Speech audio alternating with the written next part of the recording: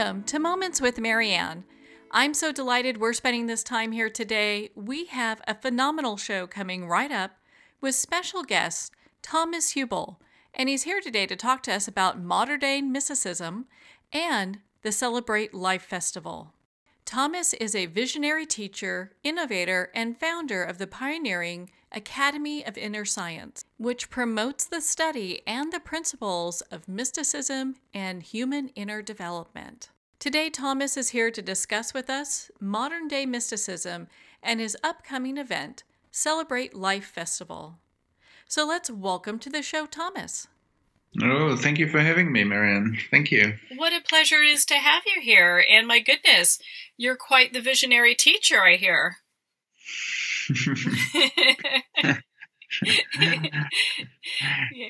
Yeah, I'm happy to be here with you and your audience. Mm-hmm.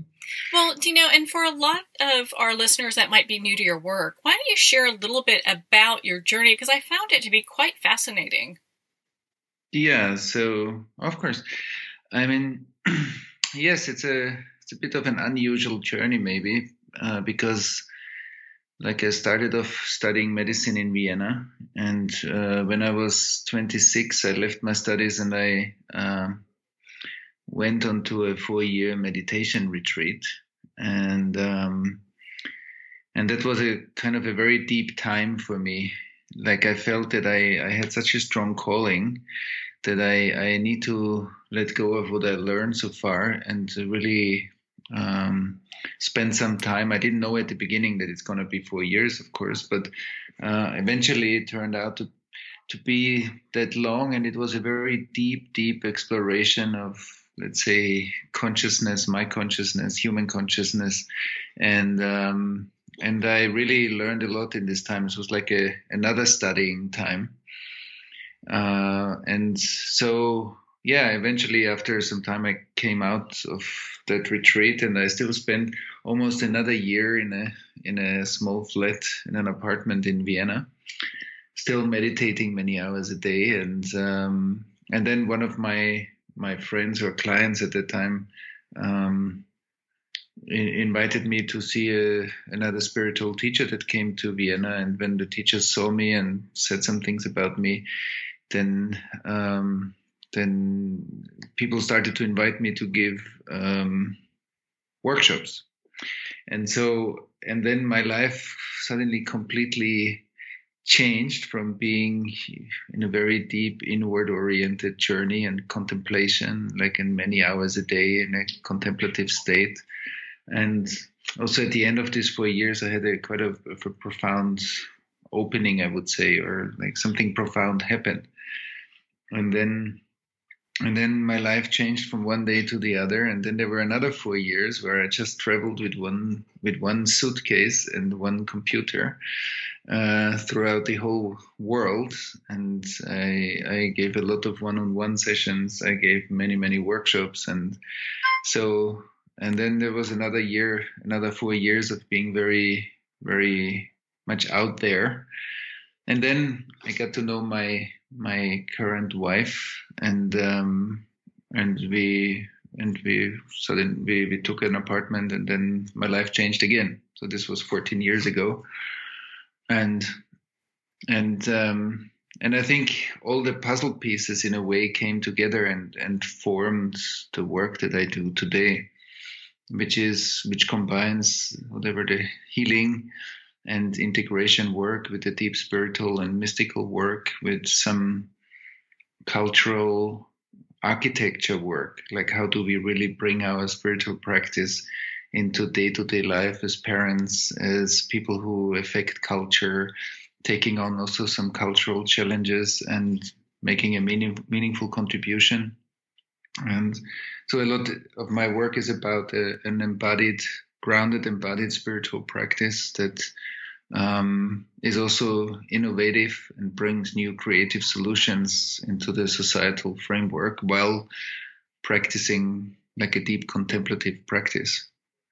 We can dive into some of the aspects deeper, but in order not to make it too long, that's it in a nutshell. That's a short version. Well, and it's interesting, how your journey took you from, here you're going to go in the medical field, you're looking at that, and then you do a 180, because a lot of times when people are wired so that they are able to do medicine, they have to really see things to have it proven. And yet you took this inward journey. Right. And my sense is that that the inner journey is also a scientific path, which means that that the exploration of human consciousness follows certain inner laws or certain inner processes. And so that's why later on we developed what we call today the Academy of Inner Science, like an institution where we run worldwide programs and training programs and online programs where we explore how what I call the inner science, like the contemplative science and outer science, the scientific path in different disciplines can meet. And in the meanwhile, we actually established with 6 universities PhD programs where people take our in-depth programs, like 2-year training programs, and write a PhD on a certain topic, and combine their inner experience and their scientific background and create PhD works out of it. So exactly what you mentioned, the polarity between outer science and inner science is actually what I feel is also one part of my journey to create a kind of a dialogue of the mystical voice, the inner voice, the contemplative voice, and the scientific approach, because I believe that the synthesis of both of them is really important and can bring many innovative ideas, solutions, and processes into our cultural process. Well, and I have to applaud you. Not many people would take such extraordinary time to devote to their spiritual practice, and you did that. It seems like you knew that's what you were supposed to do, and you went with it. Were you ever at a point where you felt conflicted about pursuing your spiritual life? Yes, of course, because I really loved medicine. I mean, I worked for 9 years as a volunteer paramedic for the Red Cross, and I spent a lot of time in the medical field, and I really loved it. It was very hard for me to leave it. It was not that, I didn't like it anymore and that's why I left it. This was not the reason. I just felt another very intense calling. And that's why, yes, it was not always an easy journey, but somehow I always knew that is what needs to happen.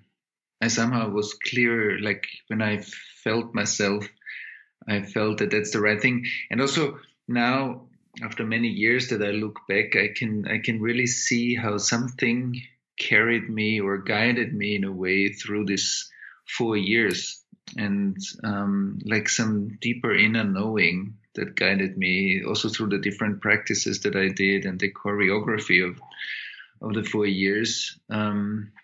So looking back on it, it's kind of there's a red thread through the whole time. And that's beautiful. And then I think also that the power that made me do that step is in a way the power that kind of drives my whole work today. So for me, that was really an important time. It's not something that I recommend to many people, because that's not everybody's path. And in fact, for some time, I even hardly spoke about it in depth because I didn't want other people to copy it. Because I think we all need to find out what's really our journey. But for me, it was a very important time, a very important study time. Well, it seems that you have a very interesting perspective, being able to not only have visited all the countries that you did and seeing how different people live in their cultures, but also the spiritual aspect that each culture has and bringing that into the work that you do. Yes. And in fact, first of all, I met many, like, let's say, spiritual leaders in different cultures and different religions. And so, I mean, I always, when I travel somewhere, I try to meet people or leaders in their own field and have conversations and create collaborations. That's also how we created, for example, the Celebrate Life Festival that we did 14 years in Germany, and now it's the first year that's it's coming to the US. Maybe we're going to talk about this a bit later. But that was a platform where I invited different teachers of different disciplines into dialogues and presented their work to the audience in Germany. And also that somehow also my work in Europe, but later on in other parts of the world, really helped me to see that there's one topic that I besides now the deep spiritual part and the individual development work, but what I came to see, what I think is the next big wave in the whole healing field, is that in a way by accident, in quotation marks, I came across, like, because it happened in my groups again and again and again, like this discharge of collective unconscious material. And then I started to get interested in it because it kept repeating itself. And then I came to see the magnitude and the large scale of what collective trauma means. I mean, also because I ran many retreats in Germany and in Central Europe, and very often we came to the Holocaust, to the Second World War, and then it started in the US with slavery and Native American genocide, and then whatever in other countries with different topics. But I believe that, and from what I have seen and researched in the last 15 years, that I think that there is a big ghost in the machine, and it's called collective trauma, and collective trauma that transmits itself throughout the generations. When in fact, last year at the Celebrate Life Festival, I invited a professor from a Swiss university as a speaker. She's a professor for epigenetics, and they already can prove in mice experiments how sperm cells transmit trauma from one generation to the next. And actually, if it's untreated, many generations after show the same symptoms, like the traumatized mice. And that, in fact, kind of just underlines what I've learned in my groups, that there is a dimension of traumatization that is not only individual, that is a social trauma, like a collective trauma. And I believe many questions in the healthcare field, in the social field, and in many fields actually, will find answers by us understanding deeper what most of us have been born into. Like that collective trauma field that we have been born into. And that's why it's so normal to us, because we don't know life any other way. And I think that has a huge implication that is often outside of the range of our nervous system's capacity to perceive. We might know this intellectually, but we might not have a direct experience of what that means. And after many of these collective trauma processes that I have seen, and once we really as a group experience the dimension of a collective denial or a collective suppression or a collective unconscious field, I think my travels also taught me that besides the different spiritual paths, but that became a passion of mine. We actually, my wife and I, created 2 years ago, after doing this for almost 15 years now, we created a global nonprofit that researches and establishes in many countries around the world collective trauma pockets. We call it the Pocket Project. And because I believe that we have to spark a societal conversation and much more research on the topic. scientific research and process research, how to work with that. I think, and I also believe that that's going to be the next big wave in the one of the next big waves in the whole healing and therapy world. Yeah. It's very interesting. And I know exactly what you're talking about. There have been times when I've traveled different places and you can feel the energy that is left over at a place from whatever trauma that's happened there. And either you feel like you can't breathe or it feels extremely sad or whatever the case is. And so it's interesting to dive into that and look at that more, because I think people experience that and then think it's their own stuff and not realize it's collective. That's right. And that actually a lot of individual suffering actually goes back to like a transgenerational wiring of a collective trauma impact that happened in different cultures. And actually, in fact, if we really like put it into more concrete words, like we all are used to the kind of this lovely blue marble or sphere that floats through the universe when we see it from outer space, the planet, but actually the planet doesn't look really like that. When we look at it closer, is that the planet, in many parts of the planet, has scars, well, wounds, like big wounds, like the Second World War is a huge wound throughout Europe, and it has many after effects in many generations, and it affects the Middle East. So it's kind of an organism that has many scars, and we have been born into scar tissue. And I think that's very important, that often when we look at individual suffering, that we think, oh, it's our issue, but actually it goes back into a kind of a collective field. And I think also in the current trauma work and trauma research that the social dimension, when a trauma happens within a cultural trauma, then the cultural environment is a very important aspect to consider in the individual healing work.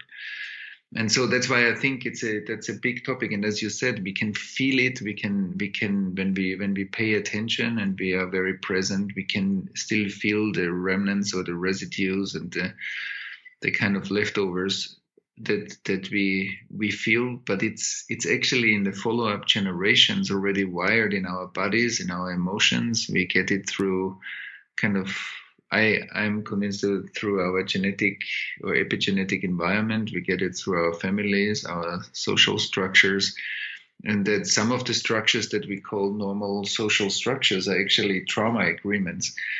And so I think that's, as you can hear, I'm kind of passionate about it, because I think there's so much healing and so much awakening and so much, even if you just look at climate change, like the slowness of our response to an immediate issue that we are not facing really as a global society. The delay is partly also like trauma, that trauma doesn't want to change. Trauma is scared to change. We cannot push trauma to change. And so when we see in organizations or in societies, when there's a necessity to change and to kind of shift into new ways of doing things, I believe some of the sand in the engine that we encounter is actually unrecognized trauma that feels like a break in the system. And so I think it's a vital topic, and it comes up now where climate change and the technology explosion is like two global massive change factors come up. And I think that's our global healing process that's needed now. Well, it's interesting. I've heard it once described it, a lot of times before there's profound change, we'll have periods of time where things seem to be in utter chaos.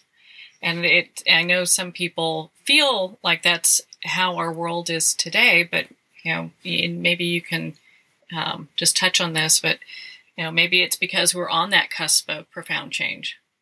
For sure. And that the global external brain, like the World Wide Web, what enables us to have this conversation and actually meet from all around the world and share like a virtual intimate space. That very technology created kind of a bigger system around humanity. like an information system that is on the one hand amazing because it allows us to do what we do. There's a lot of global learning. There's a much higher speed of data. I mean, the world really benefits on the one hand, and on the other hand, there are so many trauma impulses. There's so much information that we cannot digest. And we actually, I think if you're really honest, many of us cannot even digest the news that we consume, and also many of the atrocities. You hear about terror attacks and shooting in schools and all kinds of atrocities. It seems like that we are mentally more informed, but I don't think that we are emotionally and bodily capable of digesting the information that we get. And this leads to like a higher activation. And then if somebody anyway is already traumatized, all this information actually creates a much higher pressure, which creates higher rates of burnout, higher rates of kind of psychological issues, health issues. So that's the polarization between the innovative capacity that we see in the world and the kind of the trauma struggle. The trauma impulses also travel with high speed around the planet. I think that's something that needs kind of an inner art of living, that in order to live in that time sustainably and in a good way, so that we find ways to digest. Because if we don't digest, if we are not able to feel what we read, we actually didn't really read it. Mm-hmm. Because if we are overloaded mentally, we are just congested, but we are not really global witnesses. Because caring comes when we feel. Caring doesn't come when we just mentally understand.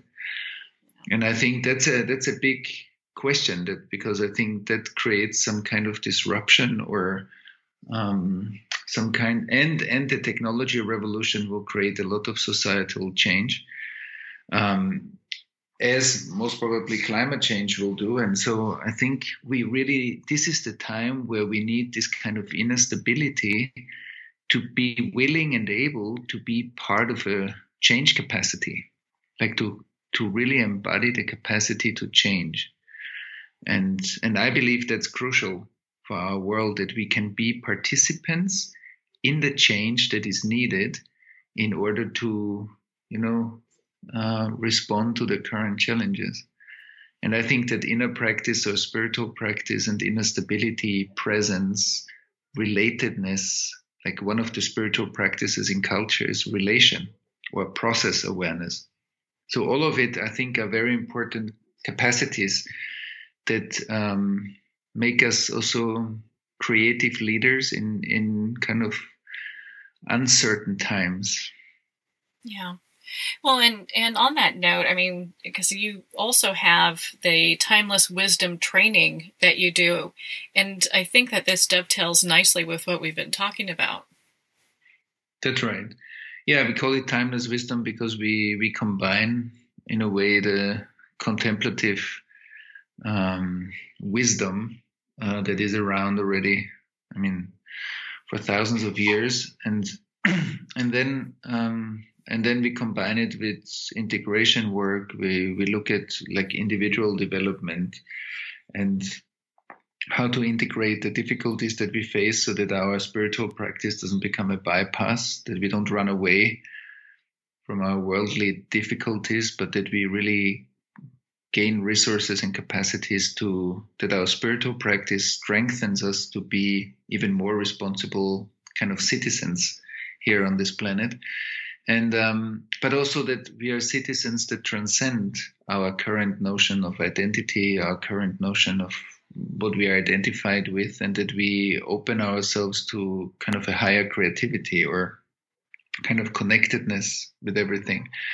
And so, yeah, it's a very good package that takes us through the kind of individual development, intimate relationship development, us as a cultural participant, as a participant in the world's process, and the spiritual practice. And it's a 2-year, very intensive dive. I have a big team of trained therapists and psychologists that come with me, and it's something that we run already more than 10 years, and it's a very, very intense and deep and transformational program. So I'm very happy with that program. And we have big groups and kind of a deep process with it. And we did it I think this is the 5th time that we run this program. Before it was even 3 years, and then we reduced it to 2 years. And we're already running the 2nd program in the US. We have 5 programs in Germany. So yeah, it's a very beautiful and also demanding process. Well, over 2 years. Yeah, with any spiritual education, it does seem like it's always a demanding process. That's right. You're right. Yeah. And I want to add something to what you said, because I think you said something very wise now that also kind of clarifies a little bit kind of the face that spirituality gets in the modern world and also in the capitalistically oriented world. Is like we often see spirit as something that we can consume quickly, and we expect this kind of fast, miraculous changes in our life. Whereas all the really deep wisdom traditions tell us that, like, to commit to a path is a commitment. Like, it's a path, because it's like we really, in a way, change a lot of our interior environments in order to liberate ourselves and to liberate like our core intelligence.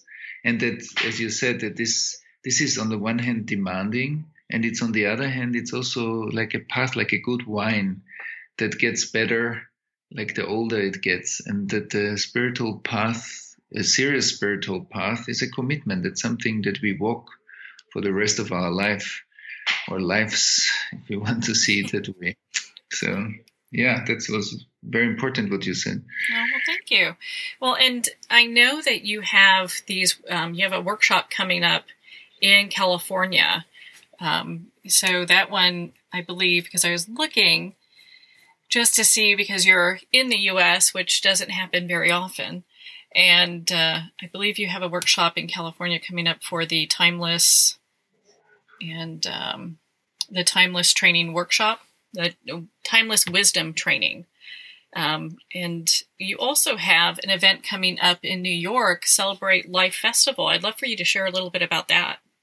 Yeah, we did, like, this is the 15th festival that we did, like, that we do. We did 14 of them in Germany. This is an event where I think last year we had 1,400 participants, and so yeah, it's a kind of a stage where I invite also other teachers or speakers in different fields, and we explore certain topics. Every year has a different topic, and this year it's the first time in the US. It's at Omega Institute in upstate New York, and it's going to be in August, on the 12th till the 17th of August. And it's kind of a beautiful atmosphere, because it's also for families with kids. It's that we have a main stage, we have different workshops, we have like a whole process over the course of these 5 days. And we look at, like, what does inner and outer fragmentation mean? As you said, we are in a world where there's a lot of polarization, there's a lot of othering, there's a lot of fragmentation and separation. And we want to look at how this lives in me, how this lives in my relationships that I build, how this lives in the culture that I live in, and how this might also live in my relation to higher spirit. And so we are walking ourselves as a group and through and have some self-exploration, some relational exercises. And we call it festival because during the day we do deep work, but in the evenings we have like cultural programs, we have artists come, musicians, we have dance parties, we have like it's a good mixture of being able to have fun and also being part of a vibrant community of people that have a spiritual practice, that are culturally creative, that are leaders in their field or do meaningful projects in the world, but also come together in order to get nourished with like-minded people. It's a kind of a lovely community event, and it has a deep practice from early morning, so people can choose to participate in many different practices, events, talks, keynotes, workshops, and see how that relates to their life, and take whatever we learn in these 5 days into everybody's life at home and apply it and live it. So that's again in a nutshell. And but that's, and we got very beautiful feedback in the last years, how like the atmosphere or the energy of that event is kind of very bright. It's kind of a very uplifting event, even if you look at also some often painful or difficult things. And it creates a lovely community also for people to also meet like-minded people. Many projects are being envisioned in such a lab. It's kind of like a cultural laboratory also.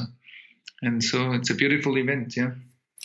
Well, I think it's a fabulous event, and I'm looking into attending and highly suggest everyone do the same. Thomas, where can people connect with you and be part of your community? Yeah, we have a whole online academy. So there's one, I think the simplest entry gate is either through my website, thomashübel.com. We have this kind of academy that has in-depth programs and also like a whole series of online content and online courses that I do on mystical principles for whatever health and healing practitioners like therapists, doctors, nurses. And then we have, courses on intimate relationship and on like the mystical teachings, like the spiritual mystical knowledge. And so we have a whole different variety of courses. And we do annual retreats. People can come to the festival. If people want to do a deep dive, we every 2 years we start a new Timeless Wisdom training. And I do an annual retreat in Israel over New Year's, so people can also come there, or simply connect first online and get to know me, and then see if that resonates for them, and then take it deeper. Well, I know you have a lot of videos online, so people can learn more about you and your work, and also visit your website. We'll have the link right here. Thomas, thank you so much for taking the time to be on the show with us here today. Yeah, thank you. And maybe one more thing to add is that, we are definitely open. We are working on this kind of non-profit initiative in many countries on collective trauma. So if anybody is interested, the Pocket Project is a very interesting platform for anybody who is interested in that. Yeah. So, I also thank you, Marianne. This was a lovely conversation. And thank you for inviting me. I really appreciate that we have this time together. Well, thank you, Thomas. It's been such a joy to spend this time with you. And of course, to talk about not only modern day mysticism, but of course, your upcoming event in New York, Celebrate Life Festival. So if you'd like to connect with Thomas and learn more about the event that's coming up, you can visit his website at thomashübel.com. Last name is spelled HUEBL.com. You'll find information there in regards to the event, and of course connect with him on all social media. Well, we're at the end of our time today. I would like to thank everyone for tuning in. You've been listening to Moments with Marianne. And remember, make every moment count.